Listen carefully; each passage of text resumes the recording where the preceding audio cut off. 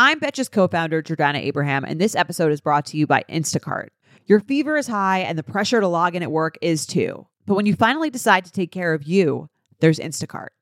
Just because that one perfect coworker of yours is attending all meetings, camera on, while she's sneezing, coughing, aching, doesn't mean you have to do the same. Take it from us, trying to stay on top of things will only get you further behind. Instead, get everything from tissues to tea to cough suppressants and comforting soups delivered through Instacart in as fast as 30 minutes. If anyone needs anything, they can just redirect their questions to that one perfect coworker of yours. Hello and welcome to the Betches Up podcast. I'm Amanda Duberman. I'm Caitlin Bird. And this is your bi-weekly rundown about the craziest shit happening in the news, brought to you by your two funniest friends, which is us. Which is us. Today we're talking about coronavirus, Europe's travel ban, and Super Tuesday 2. Let's get into it. Betches Media presents. Like beer? I don't know if you like beer, Senator, or not. Mom, I want a vape. Nude pictures of Trump. Come on now. Don't mess with me. The Betches Sup podcast. How dare you? So good to be far away from you, Caitlin. I cannot see Amanda at all. I cannot. No. It's because I think she's in a different location. That is true. I am not invisible. That would be a very exciting story. That would be a really big development. I really feel like the entire podcast should be about that. Yes, that's what's getting me through the week. I have earned the powers of invisibility somehow. How are you doing, Caitlin? I'm okay.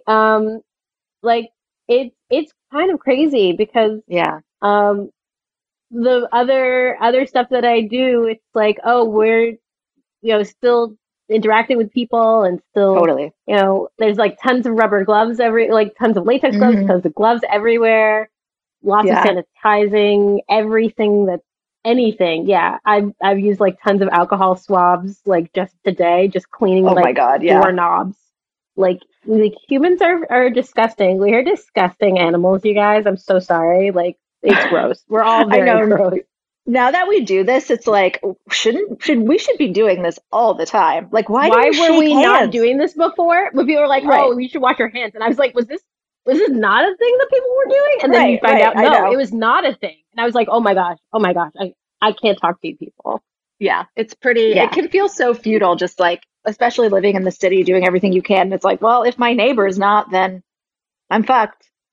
Yeah, pretty much. This is one of those where it's like super contagious because of other people being kind of trashy.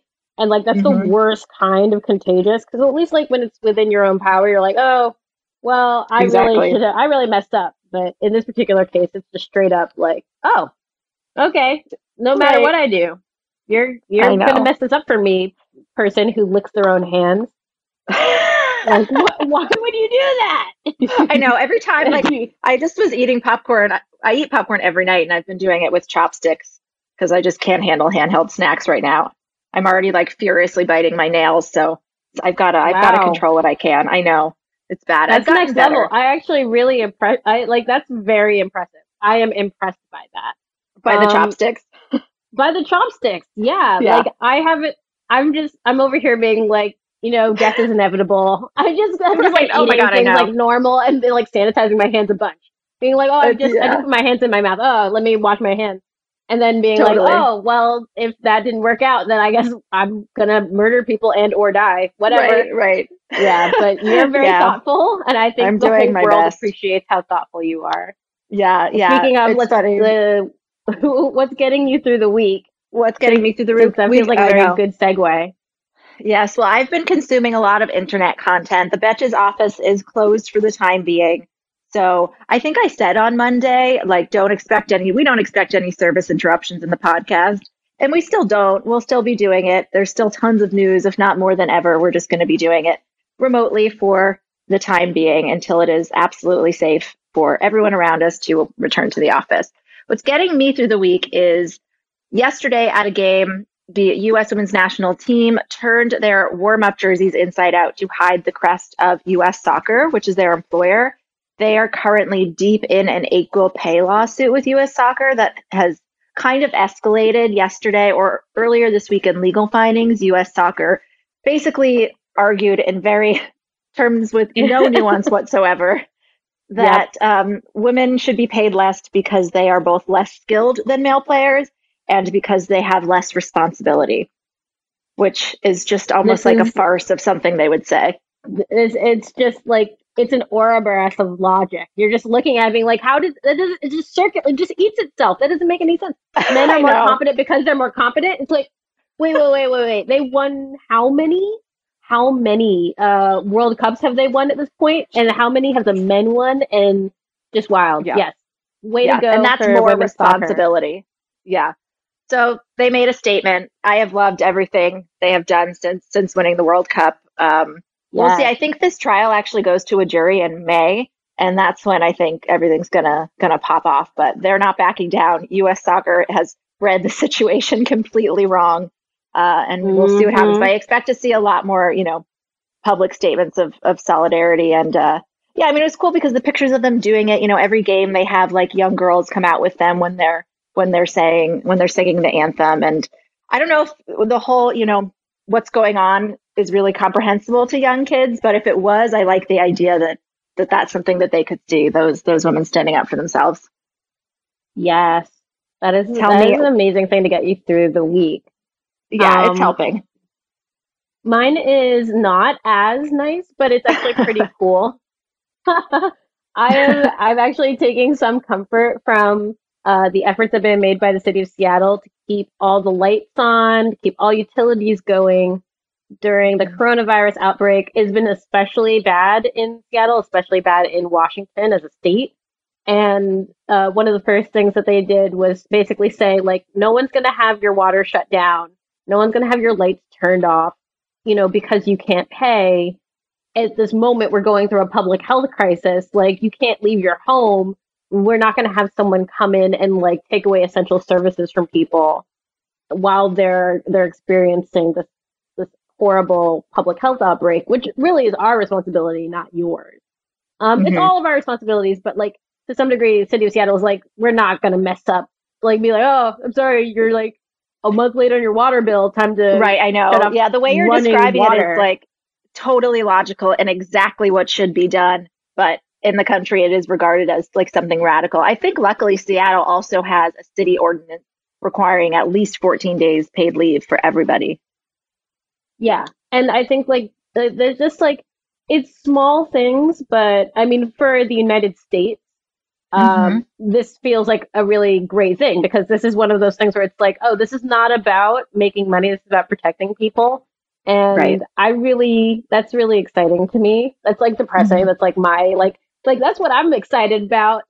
Humanitarian crises, bringing out the best in people. Yeah. But like, I know. But like, couldn't you just get the good stuff without the crisis? Right. Couldn't this just be assumed? Yeah. Yeah, exactly. It's been very heartening to see that, cities in the United States have started to act more proactively, even as the federal government has really fallen back on coronavirus and everything. So that is what's getting me through the week right now. Hey, American Fever Dream listeners, I'm here to tell you that there is no reason to panic the next time you are searching for the perfect gift. Now you can use gift mode on Etsy. Gift mode on Etsy is here to take the stress out of gifting so you can find the perfect item for anyone on any occasion. Now it's easier to find gifts made by independent sellers for all of the people in your life, like the pickleballers, I know plenty of those, the jazz fan, the artist, the pasta lover, whatever niche interest they have, you can find an incredible gift on Etsy. From 90s nostalgia and mixology to reality TV and gaming, there is something for everyone.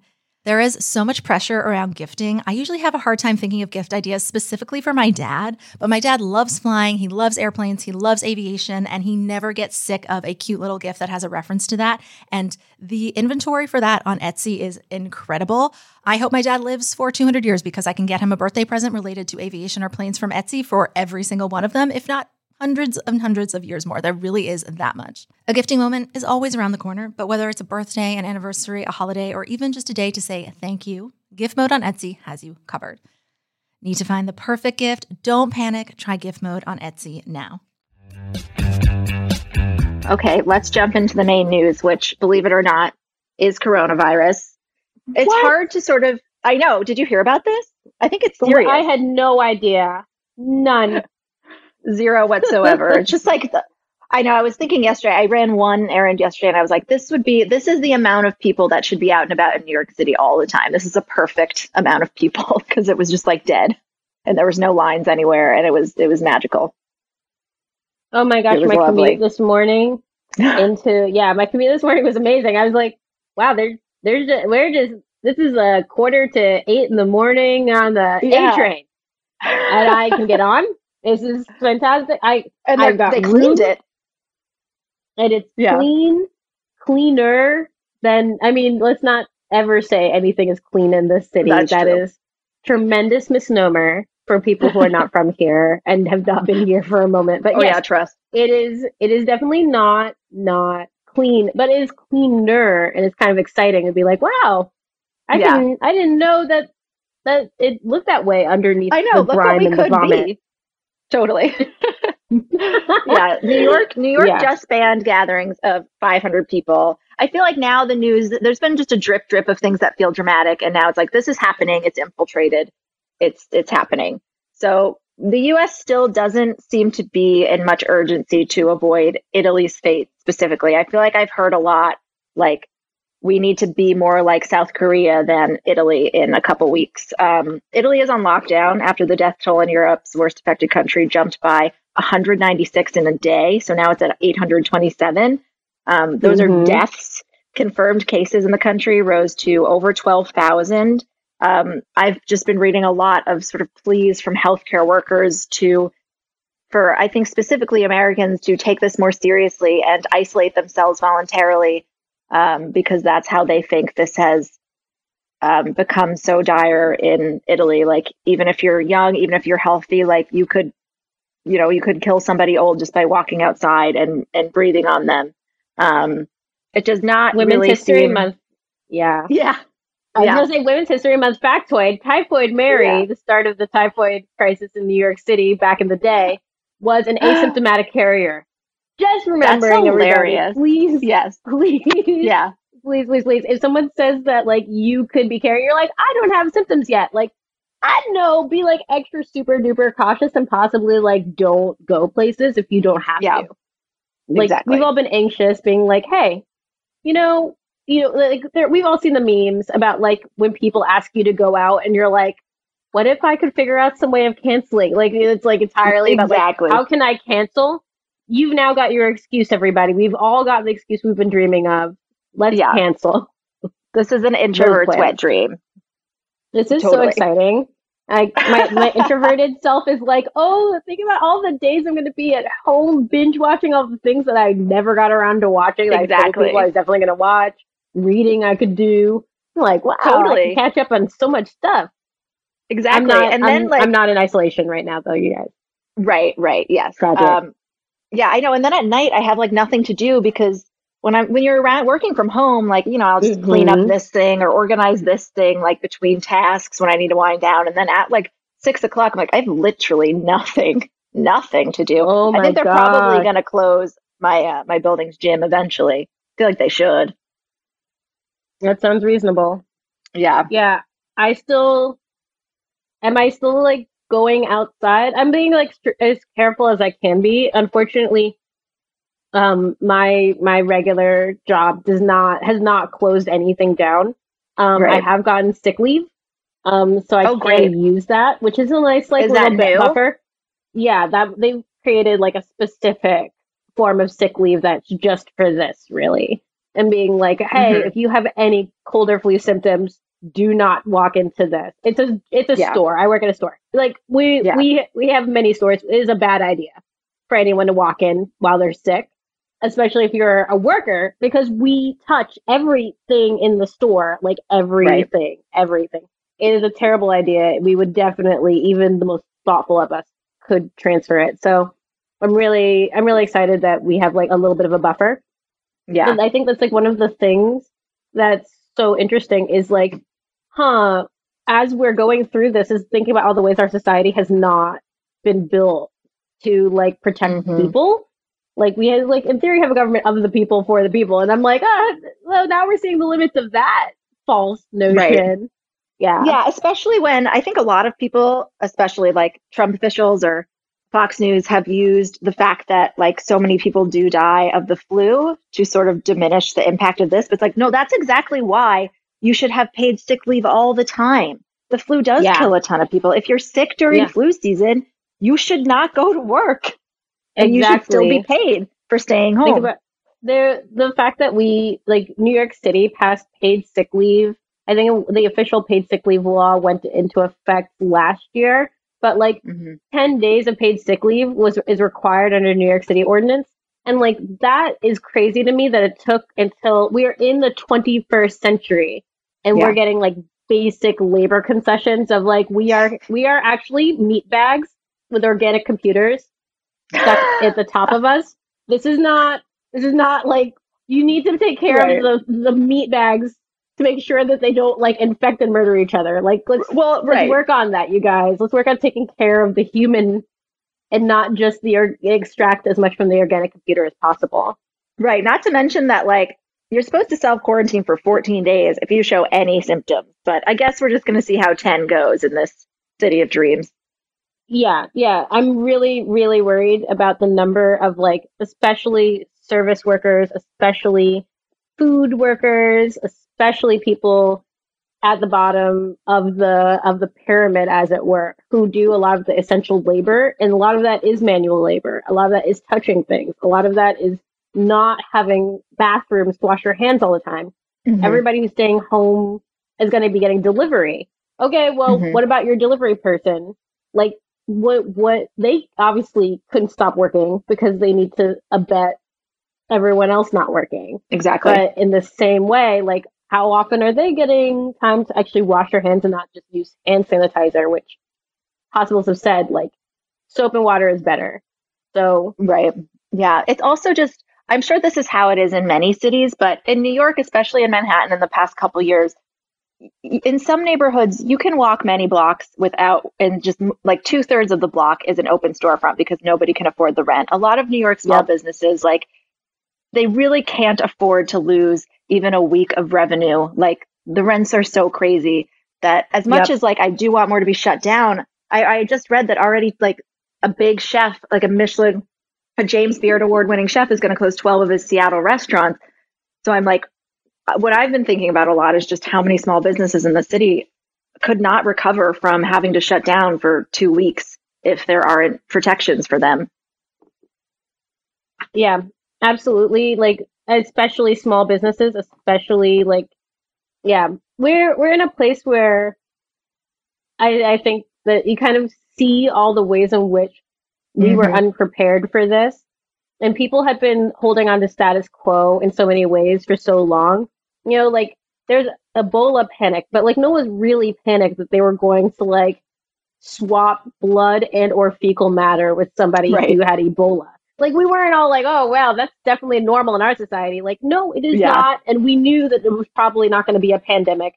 We also knew that the cause of the pandemic in many of the places where it had been was because of poor infrastructure, like lack of running water and having to share water sources and having to share water and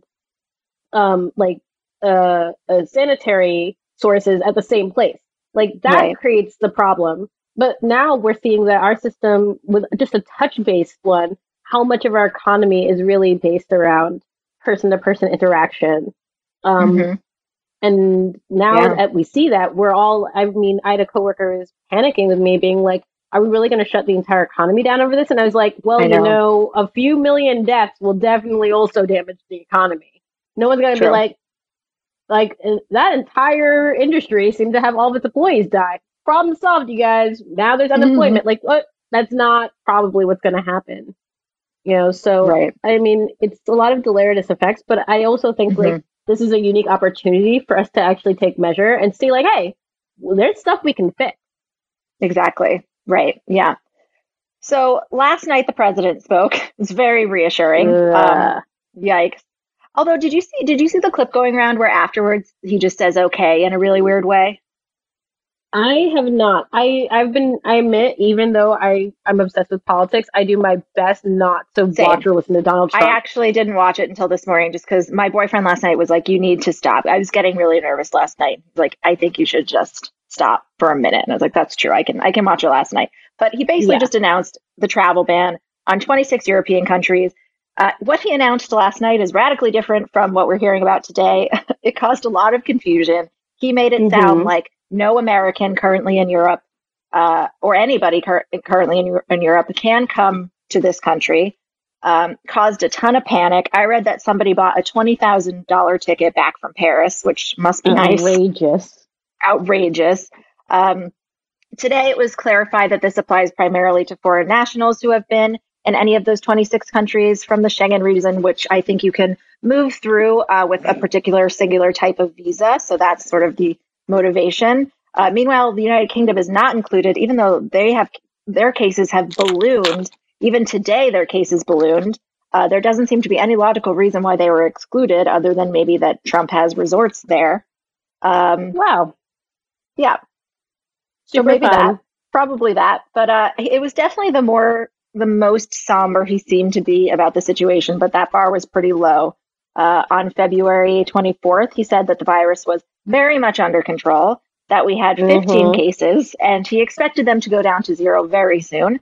Today, there are 1,300 cases, but that's not true because there's no huge lack of testing. And so we really have no idea how many cases there are, probably a lot more than that. Congress's in-house doctor told them behind closed doors he or she expects 70 million to 150 million Americans to contract the virus, which sounds between a quarter and half of the country. Yes, so not 15 people. Scale that. I mean, it's really hard sometimes, like when you hear millions, to be like, that's crazy. Like, I mean, it's not that difficult, especially if you get into like huge metro areas. Like cities are basically, that's always been the case. Cities are pretty big. So like, yeah, it's a lot of people. It's alarming. Yeah. I think the most alarming thing is not like, I think the thing to be less concerned about is like what happens if you get it, because the chances are pretty low. The thing is about whether or not you spread it. Spreading it means that the number of people who have it, like the chances that we will run out of beds, we'll run out of ventilators, we'll run out of medical devices, that's the thing to be worried about. And that's what's happening in Italy. Yeah, exactly. Like the worry is that not that, oh man, people are going to be sick. Like, okay, we all have gotten sick at some point in our lives. We have antibodies. People who are immune compromised, this is a pretty terrifying time because anywhere becomes dangerous. So their mobility gets shut down significantly.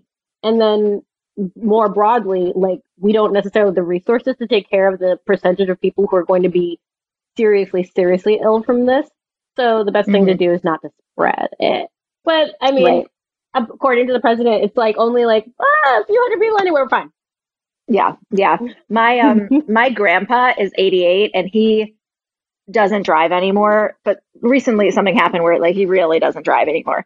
So he relies on my sister a lot. He's always like inviting her to things and buying her tickets to plays. And I think he really just wants a ride. So he's like bought her tickets to all of these things. My sister works in an infectious disease clinic. She does not need to be anywhere. My grandpa is a savage. He's like, it's fine. I'm 88. I want to see a play. And she's like, Grandpa, no. So I think he's pretty disappointed. But yeah, he's just reckless. Wow. He's the problem. He's part of the problem. Luckily, my sister is not. And based on talking to her, her hospital is like ready to go. So there are some people that are preparing for this, despite the administration's like numerous failures that have likely worsened the outbreak, which we can dive into. Obviously, like understanding the impact and communicating the impact, I feel like is a huge part of it too. Like just because we don't have the president up there being like, no, this is serious, take this seriously. People aren't. I mean, even on Fox News, they had the main infectious disease doctor on Hannity last night, and he was sort of railing Hannity like, no, you don't understand. You need to stop saying this is not like the flu. Yeah.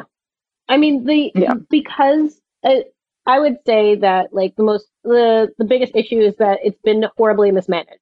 In countries where it's been very well managed, Vietnam, South Korea, both of them have actually done an amazing job of quickly getting tests out, quickly isolating people, and basically locking down a giant chunk of of the virus outbreak. So that way they actually can maintain some quality of life to some degree, because everyone knows who needs to be isolated and is proactively taking those steps. And the government is actively assisting people. In this particular case in the United States, our rugged individualism and the last 40 years of telling people that government can't do anything has weirdly undermined trust in government and made it very difficult for us to build the structures that get people safely isolated, which is why we are watching people go to extreme lengths. That's why we have to do all of these things. And because I can kind of get someone sees the NBA season is suspended, that sounds crazy. And it's really just everyone saying, look, we don't know who has it. Even if you have one member of one team have it, the number of things that they touch, locker rooms, this, that, the spread is going to continue outrageously. The first thing that you have to do is make sure that person is isolated as hell. And then you have to work from there. But if you're isolating an entire basketball team, I mean, that's the entire schedule right there. So everyone's got to be isolated. And then, of course, you don't want to be responsible for spreading a pandemic. Exactly. So no one wants to be I went to this NBA game and my grandpa died. That's not the energy anyone wants to have. Right. Not good for your branding, even if you believe in capitalism. Not at all. Not and at that's all. why we're just pulling. You see people doing very drastic things, saying don't go out, don't do this, because we don't have a system that's actively seeking out who's infected, getting them out of public space. So we need to stop it from spreading. That's the most important thing. I think it was the head of the CDC who was asked, why aren't we doing drive-through testing like South Korea did? And his answer was, we want people to maintain a relationship with their healthcare provider. We want people, if they feel sick, to go to their healthcare provider so it can be really dealt with. This is America, sir. A lot of people's healthcare provider is the emergency room. It is CityMD. It is urgent care. I know a lot of, I don't even think if I called my healthcare provider, she would have time to deal with me right now. That was just a very bizarre answer. Also, the CDC, sorry, go ahead. No. I was going to say, it's even worse too, because you have a lot of people who have to travel to get to their doctors. You're going to have huge wait times and relatively small offices, because not everybody, normally you don't have all their patients come in at once. This is going to be someone who's several thousand patients. All of them are going to see them at one time. Right. It's the worst idea. And then, of course, if any one of them does actually have it, you've now transmitted it to every single person who just walked into that doctor's office. Why not just do it at a place where people are going to be expected to be infected, and you can disinfect much better, centralize it, and then we can all go to that place. But, America. Exactly. Yeah. I know I've heard guidelines where if you're young, don't just go to the hospital, call your doctor or call a hospital, tell them what you're feeling. If you're young, it's a really, really nasty illness, but you can treat and survive it. They don't even want us at hospitals. It's bizarre. But the CDC also, so one thing I was reading about is the World Health Organization had a test that it developed fairly quickly when this first started showing up in January. By the end of February, it had shipped that test to nearly 60 countries, not our country. And neither the CDC or the Trump administration has said who made that call not to accept the test. I heard one suggestion that maybe Trump wanted to get it from somebody or somewhere else that was connected to him. But obviously this delayed, it took forever to make our test. And obviously, if you can't test people, you can't figure out what the pattern is. You can't isolate people. And it just spread really quickly and put us in the situation we're in now. I think it's common knowledge that the delayed testing is sort of what's put us on this pretty serious path. So I think in general, Trump's fixation on keeping the virus out, which the China virus, as he called it, there's certainly some xenophobia to that, even though it's already here, has really worsened things. Not to mention, there used to be somebody on the National Security Council who would be in charge of global health security. That person had a team, but in 2017, John Bolton reorganized the NSC, and that person was relieved in addition to their entire team, while there were also substantial cuts to the CDC last year. Yeah, I mean,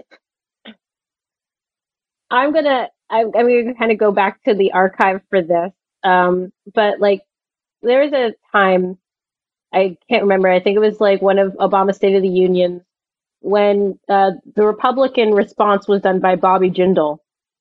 And he said something like, I remember he was like talking about something that still got paid for during sequester. And he was like volcano monitoring.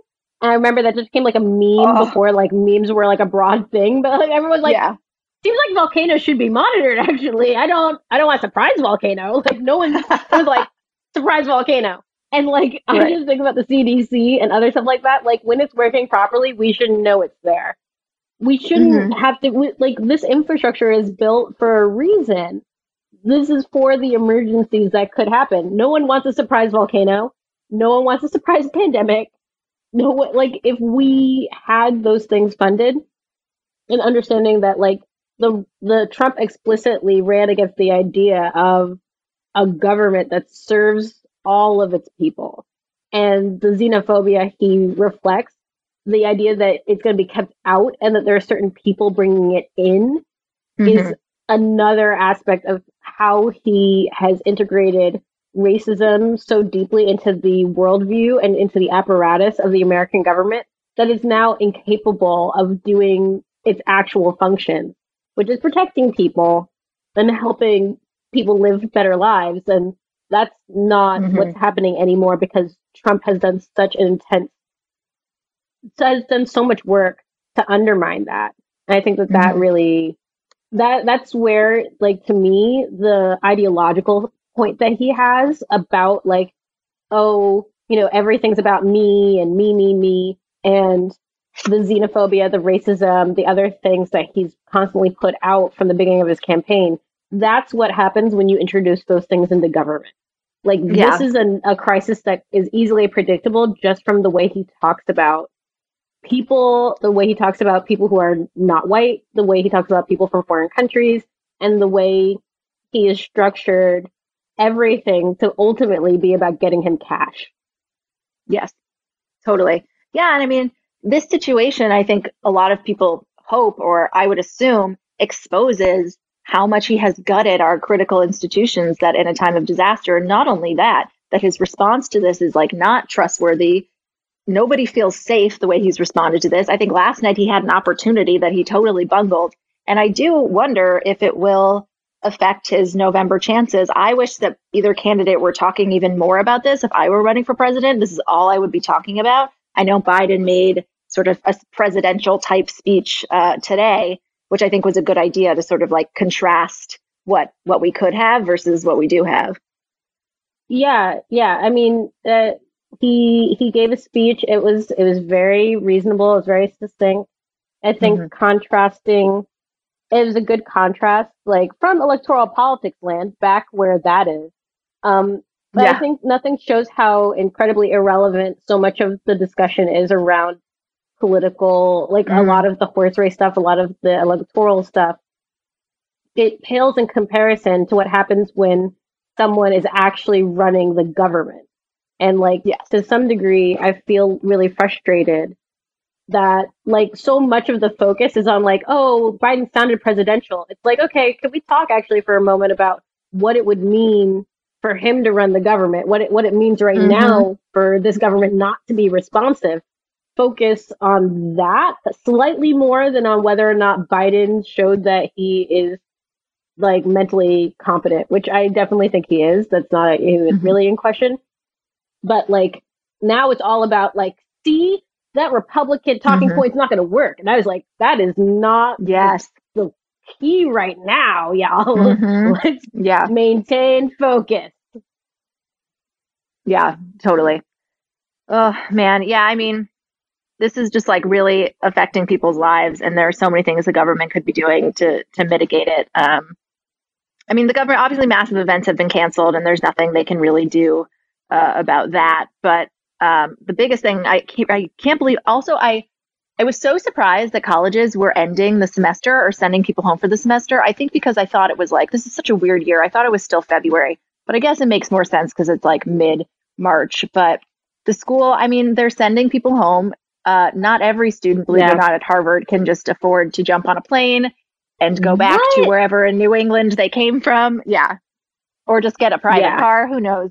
From what I have seen from sort of anecdotal accounts, Harvard is being somewhat generous. I've just heard anecdotes that like, if you can't afford to fly home, you just go to the bursar and they're just swiping credit cards to get people out of there. Room and board charges for the rest of the semester are refunded. The academic year is considered ongoing. So luckily that doesn't affect like student visas. But it's unclear what happens to kids who, rely on campus jobs for income, people that are there on grants and scholarships. I don't think that they can be assured that their tuition, the money they use for tuition itself, will still be there. Harvard is sort of saying like, we're working on all of that. And Harvard has a $40 billion endowment. They can certainly afford to take every step possible to mitigate this for kids, in addition to all of the other sort of New England schools that are doing this. And it's not just them. But that's a move that like, that's a hugely, hugely disruptive move for people. Rebag is a luxury resale marketplace. They have a curated collection of investment-worthy bags, watches, and fine jewelry. Each piece is carefully vetted and verified by experts. You can buy and sell finds from the world's top brands, including Hermes, Chanel, and Cartier. Head to Rebag.com to get 10% off your first purchase with code REBAG10. That's Rebag.com to get 10% off your first purchase with code REBAG10. It's incredibly disruptive, and I think that kind of naturally leads to the focus on like what is happening on a granular level to people, because like as you said, there are kids who can't afford to go back home. There are kids who are at school to isolate themselves from harmful situations at home. It's true for, and if that's the case for them, like I'm also thinking about Harvard's workers. Like how many, there's actually a big issue a few years back where there was a strike and, whether or not students were going to cross the lines. And basically, Harvard staff is horribly underpaid. I don't know whether or not they get sick leave. And so we're also looking at like, if you've got $40 billion saved up for your institution, what are you waiting for? Yeah, exactly. Like, what else could you possibly be waiting to spend it on? Oh, we're going to build our own another library in 2030. Yeah. Like, this is, if it really comes down to it, this is the moment, like, you have to start reinvesting in the people who make Harvard function. That's not just the students, but it's also, like, again, people who have clean up the rooms and organize all of the stuff and administrative staff. And, like there's a whole group of people who like keep it all running and clean and functioning. And, as we get to, it brings me to like sick leave and paid leave in general, where like the United States, even wealthy companies, wealthy places, nonprofits, they don't put money towards paid leave for people. We don't have paid sick leave. And which means, paid sick leave just means like if you're sick, you can get paid while you're sick. And like one of the things that was really striking to me as I was having conversations today, and the indefinite sick leave was introduced at my store, was that people were like, oh, they might just call out because they don't want to work. And I was like, the fact that we are in this place where we don't trust each other is so unbelievable. Like, just for sheer humanity, if someone's decided that like the only way they can get free from their job is to have to take sick time used for a global pandemic, maybe there's a bigger problem. Right. And also health officials are giving guidance to just stay home whether you are sick or not. Yeah. So the idea that people would like, first of all, the idea that you would stay home even if you're not sick, well, that's precisely what the health officials are asking us to do. Absolutely. Because every moment you leave your house is another moment of risk. Every moment, right? Exactly. Every minute you spend outside, every moment you get on a bus, every moment you talk to someone, touch a table, grab a pole, whatever it is, you are putting yourself at risk that you will become a carrier or that you will be a recipient, like you'll full blown get the virus. And that just puts so many more people at risk because every one person is like, how many points of contact? I'm sure that there's like an official number that they range to that like epidemiologists study where it's like, oh, a single person is this many points of contact minimally, and it can go up from there. So you go all the way from like Thoreau out in the woods, 0 points of contact, all the way up to like President of the United States. How many points of contact, or leader of a cult, lots of points of contact. You never know. Right. The point is, don't leave if you can afford not to leave. And the problem is too many people in this country cannot afford to leave. Right. They can't afford to basically say like, oh, I can stay home. Like my job is in a store. Like I have to go to work. I can't afford not to go to work until apparently this morning when I was told, actually, Caitlin, you can afford not to go to work, but only if you're exhibiting cold and flu symptoms. Me being like, oh, this is going to be great. I'm just going to transmit disease every time I'm commuting now. Super fun. Yeah. And that's the generous thing. Like, no, if you're sick, if you are feeling incredibly ill, please stay home. But otherwise, come on in. Like, we need your labor. And it's like, it's so interesting. What am I getting paid to do this again? Could possibly be the source of a pandemic. I'm getting how much? Oh, right. Yes, that's what I have been. That's what I've been the most anxious about, like feeling really panicky and anxious about. I've realized is like the thing I'm most anxious about is getting it and then it being my fault. But okay, so is the government, are they planning to do anything for paid leave? Like, where are we at with that now? I heard that House Democrats were doing something in that direction today. Yes. The legislation, which they would hope pass by the end of the day, would grant workers 14 days of paid sick leave, up to 3 months of paid family and medical leave. Other provisions in the 124-page Families First Coronavirus Response Act introduced late Wednesday include employment insurance to furloughed workers and hundreds of millions of dollars in additional funding for children, seniors, and other federal nutrition programs, which is great because I tweeted out last night, maybe we should, loosen up SNAP requirements while people are possibly going to be self-isolating for 2 weeks at a time. You may not be able to get by without food. Crazy, I know. I believe that's a human need. Yeah. Yes. And so maybe we should make it easier to get food and not harder right now, particularly for people who are on the margins. The Trump administration has said, whatever, sure, fuck that. And they're not going to loosen the restrictions right now, but it can be done at the state level. So we're looking at some states doing that.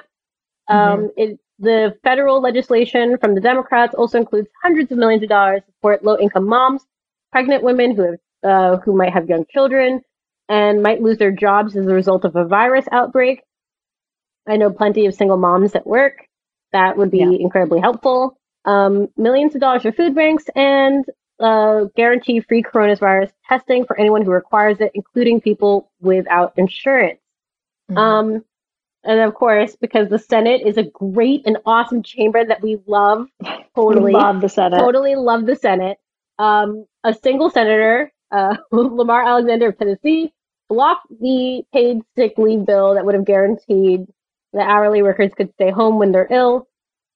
I love Remember it. Remember when we thought he might vote to convict the president? Good times. Yeah, was that the thing that we were believing? Was that a thing? I did. I'm asking. In the final moments, I know I said we, and then I was like, he was one of the ones where it was like, he might, he's retiring, he might do the right thing. Oh, I gave up on Republicans a really long time ago. No offense to Republican listeners. Your guys are great. They are great if they're listening to this. You're awesome. Yeah, I mean, you're amazing. Yeah, so everybody stay safe. I have heard that the best thing to do to help people is to donate money to food banks instead of food. Also, you probably shouldn't be going out of your way to go to the grocery store and touch more stuff that you're giving to other people. That can be contained. Everybody stay safe. Should we move on to the election section? Let's get like a little bit of electoral politics because, what's a great follow-up if you're stuck at home? Exactly. Listening to all of this. Mm-hmm. Yes. Super Tuesday 2. Super Tuesday 2. I heard it referred to as Super Tuesday 2 and Big Tuesday. I like Big Tuesday. That's fair. I was going to go with 2 Super 2 Tuesday. Oh, yes. That's definitely the superior choice. Especially when you say it. Very effective. But 6 states held their primaries. Yeah, exactly. 6 states held their primaries. Biden racked up fairly substantial wins, I think it's fair to say, in Michigan, Missouri, Mississippi, Idaho, and Washington. He's barely ahead in Washington. I think they've called it. It's like 60 or 77% of the vote. But it doesn't really affect the sort of conclusions people are making based on everything else that happened. Yeah. Bernie Sanders did win North Dakota. Notably, Biden won every single county in Missouri. And he won Michigan by about 16 points. Much is being made of Biden's performance in Michigan. Can you explain why? Oh, wow. Okay, so basically Michigan, first of all, Michigan is one of the states that flipped after a very long time of being Democratic. So it was a big one for Democrats to lose in 2016. There's been a lot of focus on it. Bernie Sanders pulled a very narrow win there in 2016 when in the primary, and it was the largest delegate haul of the night, I believe, at like 129, 125, somewhere in there. You can check that. But basically, Michigan is one of the largest delegate hauls of the night, and it was a huge deal because Bernie was really hoping that he could hold the line there. It really comes down to which demographics ended up going for Biden versus the ones that went for Sanders. And that's why it was such a clear-cut victory, but also it was a very large rebuke to the idea that Bernie Sanders, the entire way he had written the story of his campaign and how he's going to get the nomination was by winning over people who basically he really needed to win over very specific groups of people. But last time he did really well among surprisingly Black voters. Relative to how he'd performed with Black voters previously in 2016, he did well in Michigan, Bernie. Same thing before with rural white without a college education. So there's a whole bunch of people who were like really supposed to show up for him, and they didn't show up. Hey there, overwhelmed foodies. Are you drowning in a sea of meal kit options, feeling like you're in a bad dating game where every contestant looks the same, with the same fish picture? Fear not, because amidst the chaos, there's one shining star worth your culinary affection. Home Chef is not just another fish in the meal kit sea. They're the gourmet catch that you've been dreaming of. Home Chef provides fresh ingredients and chef-designed recipes, conveniently delivered to your doorstep to simplify your cooking experience. Whether you prefer classic meal kits with pre-portioned ingredients and easy instructions, speedy recipes ready in less than 30 minutes, oven-ready kits with pre-chopped ingredients, or quick microwave meals that assemble in minutes, Home Chef has you and the entire family covered for delicious meals without the hassle. Home Chef has over 30 options a week, and they serve a variety of dietary needs, so you don't have to worry about what to make ahead of time. Not only is it convenient, but it is economical too. Home Chef customers save an average of $86 per month on groceries. So for a limited time, Home Chef is offering our listeners 18 free meals plus free shipping on your first box and free dessert for life at homechef.com/feverdream. That's homechef.com/feverdream for 18 free meals and free dessert for life. homechef.com/feverdream. You must be an active subscriber to receive free dessert. Hey, Amanda, I'm going to take the time to talk about the bigger picture of Sanders' campaign. So one of the things that I mentioned with Michigan was like who turned out, who's supposed to be there. And the campaign relied heavily on youth turnout. The entire concept is that Bernie Sanders is going to lead a revolution, and that revolution would be powered by young people. He had a really high youth turnout back in 2016. He did not get that turnout again in 2020. And that was one of the big issues, is that he assumed that his 2016 numbers were a floor. That means that he thought that was like the very least amount of votes he could get. And I have like so many thoughts on this. It's very distressing. But I did take a time to write a little bit about it, which is that a large portion of Bernie Sanders' vote was anti-Hillary. Yeah. You know, it was really about saying, like, we don't want her. They were amenable to Biden. I remember seeing somewhere that, like, back in 2016, that, like, a really high percentage of Bernie Sanders voters were like, oh, our other choice is Joe Biden. And I was like, oh, this is not about policy. Got it. Okay, cool. And as it turned out, when they were offered Sanders or Biden, they were like, oh, yeah, we're going to go with that one because we don't actually care about policy. And it almost entirely undercut the little margin that he'd had. Men swung from Sanders to Biden. What a surprise. Again, that anti-Hillary vote, super entrenched. Well, that's what I wanted to ask you, is that, you know, how much of that is an anti-Hillary vote because Hillary Clinton is obviously a divisive figure, and how much of that is possibly they didn't want to vote for a woman? I mean, I think that the success of Joe Biden is obviously puts into context the degree to which gender was a hindrance for Hillary Clinton in 2016. I don't like that. Like, I don't like that our answer is, oh, just do it again, but with a man who's more conservative. And then all of a sudden people are like, oh, problem solved. I can definitely vote for that person. Like, what? You're just a terrible person. But it's just so frustrating because it's like, I definitely believe in all of these things. Oh, not if a woman says it though. And you're like, that completely invalidates the entire point of believing any of this stuff. Right. Yeah. But yeah, there was a huge anti-Clinton vote. And you know, every time she runs, that is always built in.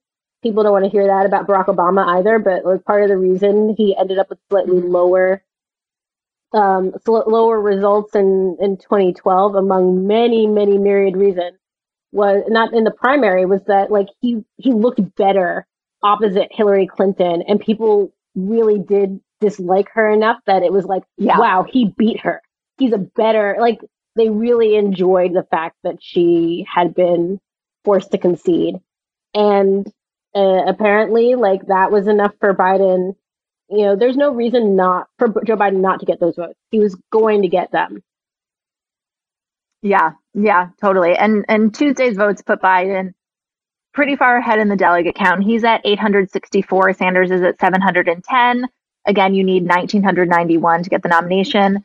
Actually, if you look in the description today, Brian and Elise made a really funny video just sort of explaining how this works, how the math works, how the delegates are apportioned, all of that. So that will be linked in the description, and you can find it on all of our social too and our YouTube. But as we said before, the more of a delegate lead a candidate can get, the harder it is to catch up, obviously, because there are fewer delegates on the table. I feel like every time Biden has a big night, which seems to be every Tuesday now, we see, you know, that Sanders needs to win, you know, this like a huge percentage of every remaining state in a way that does not seem, barring something major, some huge scandal with Biden, or if Biden dies, I don't know what it would take. There's nothing off limits in this primary. I don't want to say like this is not wishing anything negative on anyone who's out there, but we're in the middle of a global pandemic, you guys, and about 4 weeks ago, none of us were prepared for this to be the issue that was defining the presidential election. So, like, when I say anything can happen, anything can happen. These men are elderly. Can happen. They're all elderly, and we have like a murder the elderly pandemic happening right now. We should all be prepared for whatever could emerge from that. Right. I mean, based on projections, like, okay, if you're saying 70 million people might get it, the odds of one of the 3 70-something-year-old men not getting it are extremely small, especially because they've been shaking hands for weeks while this has been out there. Yeah, there's no amount of hand sanitizer that's going to fix campaigning. Literally zero. Yeah. So, and I mean, yeah, before I end up on a tangent, because my brain like went through like 4 different things to say, I was like, wait, nope, that's going to just put us way off topic. I do want to kind of get into a little bit more about sexism and how it affected this race. Yeah. Because Joe Biden has benefited tremendously from his gender. I know I'm going to say it in a different way than normal. Right. Instead of saying like, how are women hurt by being women? I'm going to actually talk about how men benefit from being men. That's Joe definitely Biden, palatable. Yeah. Joe Biden has a smaller lead in delegates, raw number, and percentage-wise than Hillary Clinton did in 2016. At the same point in the race, with the same amount of, we've actually distributed more delegates per contest because of California, which had been moved way up the schedule. If California had been this early in the schedule in 2016, Bernie Sanders would have been forced to drop out much earlier. She crushed him. But just the way we're talking about Joe Biden right now, where everyone's like, Bernie's got to drop out. Bernie's got to do this. Bernie's got to stop doing this. And I was like, we had someone who I did the math on this. I just got to find it. But Hillary Clinton had a delegate lead of over 200. She had over 200 more delegates than he did by March 10th. By March 15th, the next contest, she more or less had something like a 400 delegate lead. And people encouraged Bernie Sanders to stay into the convention. Right. No one told him to get out. No one told him it was impossible. Even they let him stay in for another month. New York is the same time as it was last cycle, roughly about 2 days off. And April 21st. And Bernie Sanders went heavy saying like he was going to possibly do something in Hillary Clinton's senator. She was elected senator here. The wildest thing I've ever heard was the idea that Bernie Sanders could win New York. It was just out of possibility. Yeah. He got crushed and people still told him to stay in the race. We're seeing right now, Joe Biden is benefiting tremendously, not only from the fact that Bernie Sanders beat up mercilessly on Hillary Clinton, but the idea that Joe Biden is entitled to a cleaner, easier race than Hillary Clinton was. That the lead that he's developed, that's worth respecting to such a degree that Bernie Sanders shouldn't even try. Bernie himself has stopped even trying to attack. Last time, he legitimately said that he was going to continue attacking her. He did begin to make it personal and get more negative by the time he got to New York.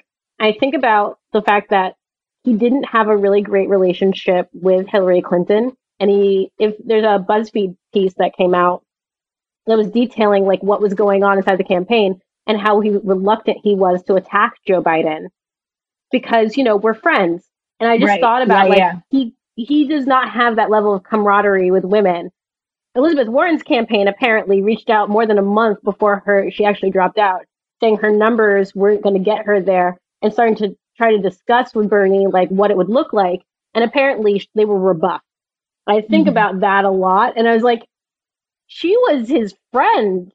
Right. And now I read in that story, he's reaching out to her for help. Oh, yeah. And she's like, no, which makes perfect sense because why would she do that now, especially since he's losing and there's no point in attaching herself to his campaign? It would have made a lot more sense if when she was doing the outreach and saying, let's get a dialogue going about what I can do.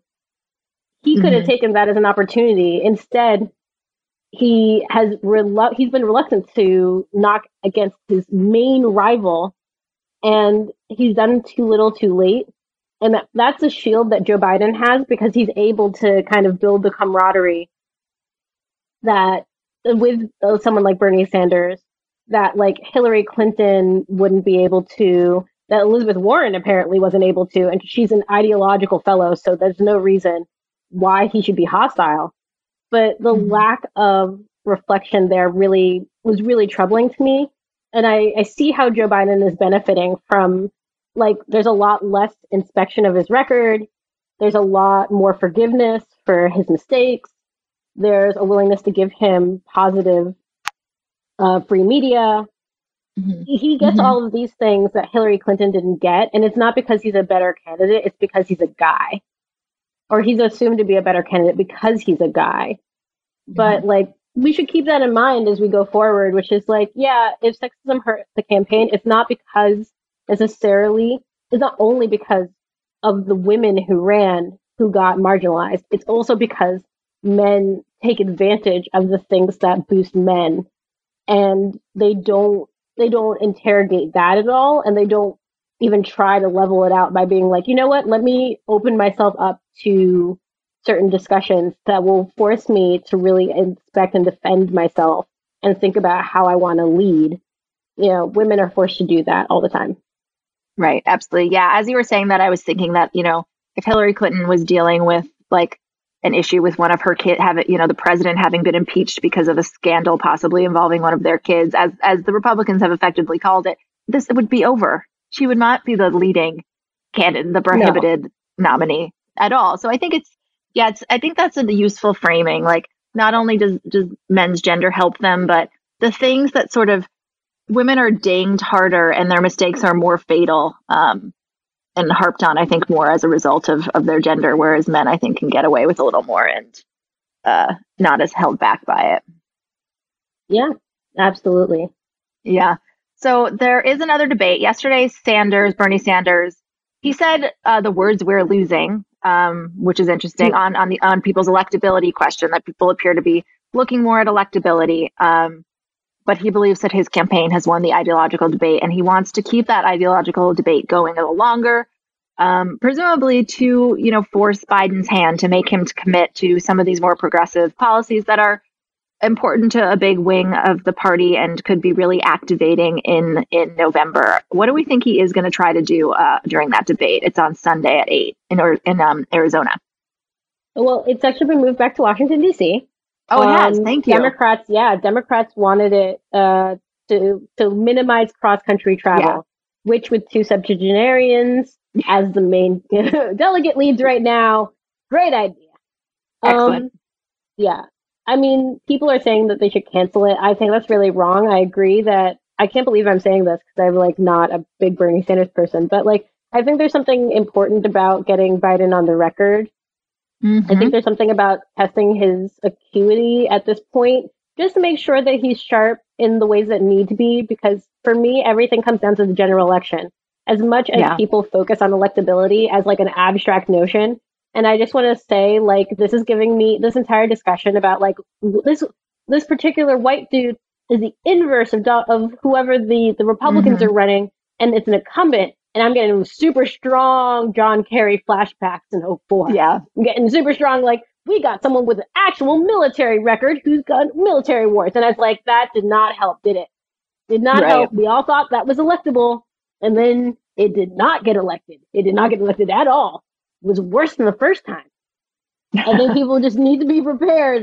I want to see Joe Biden take some really hard hits, because John Kerry got swift voted. They are going to take shots at Joe Biden, really, really nasty ones. They will disseminate across social media like wildfire. If Bernie Sanders can get some pushback and say, show us that you're capable of knocking out your opponent when you have them on the ropes. Show us that you are capable of handling really tough questions. Show us that you're capable of realigning yourself to energize the base and not merely be defensive, because he's being picked as a defensive pick. He's not being picked as an affirmation pick. Mm-hmm. The fact that he's pulling voters who are anti-Hillary, the fact that basically you're just watching people choose anti-Bernie votes. These are just anti-Bernie votes that are going to Biden because people are so afraid of beating Trump and they think that Bernie Sanders can't do it. And that's fine. I think that's actually completely reasonable and accurate. But I also think that assuming that Joe Biden can beat Donald Trump is a bigger assumption that no one's actually taken a peek at yet, because the assumptions have just been sitting there so automatically. So I do want to say, Joe Biden does need that debate to show that he actually can knock down any of the negative things that have been popping up about him that had undermined his candidacy before his last minute survival in South Carolina, that have boosted him to where he is. Yeah, absolutely. And I think there's also something to be said about the fact that it's the first sort of one-on-one debate. And people concerns I have heard about Biden in a general election race is debating Donald Trump. We know he has his challenges sometimes in debates. Can he be fluid and lucid and persuasive enough in that kind of environment? And better to sort of find out what those weaknesses are with Bernie Sanders than with Donald Trump. Absolutely. Yeah. How can I bring memes into real life and just get like a preach gif going? Is it possible to do that audio wise? No, it's not. That's a visual thing. Okay. No. Yeah. Okay. It's kind of like Super Tuesday. Super Tuesday. Yeah. It's one of those things that looks amazing on the movie poster. Okay. Right. Yeah. So next Tuesday is a couple more bigger states, including Florida, which is a big one that people will be watching. And then we'll probably have even a clearer sense. And then maybe there will be more news from the Sanders campaign, possibly. Yeah, I expect that unless something really wild happens between now and next Tuesday, Bernie Sanders is going to be forced to drop out. Just because math-wise, like that delegate hall is very organized against him. And he also said some really, really positive things, not negative enough things about Fidel Castro. And you really can't win Florida like that. That's not going to happen. Exactly. Right. On that note, we have a very quick one more thing. I just wanted to note that I was thrilled to read today that the World Health Organization says that dogs cannot be infected by the coronavirus. People had some questions. Yes. Thank goodness. Yay. There's a girl in my building. Yeah, there was a girl in my building and I was like loving on her puppy. And she was like, I'm actually trying to have him not do that. And I was like, oh, okay. But maybe she had a point, but now I can be salty next time I see her and greet her puppy even more enthusiastically. Hug that puppy. I will. While we're all at home trapped, like if you have a dog, feel free to hug your dog. Your dog will be fine. Yes, exactly. Yes. And do not also leave your dog lower hanging. Your heart rate. Your dog might be like, hey, my human is sick. Let's get this going. So this is good. Bond. Yeah. Yes. Do it. Bond all the way through the end of democracy. Speaking of, until the end of democracy, I'm Amanda Duberman. I'm Caitlin Bird. And this is the Betches Sup Podcast. The Betches Sup Podcast is produced by Amanda Duberman. Our podcast managers are Mike Coscarelli and Sean Kilby. Social media by Amanda Duberman. Artwork by Brittany Levine. The Sup is created by Sammy Fishbein. Be sure to follow us at Betches_Sup on Instagram, Twitter, and TikTok. And send your emails to sup@betches.com.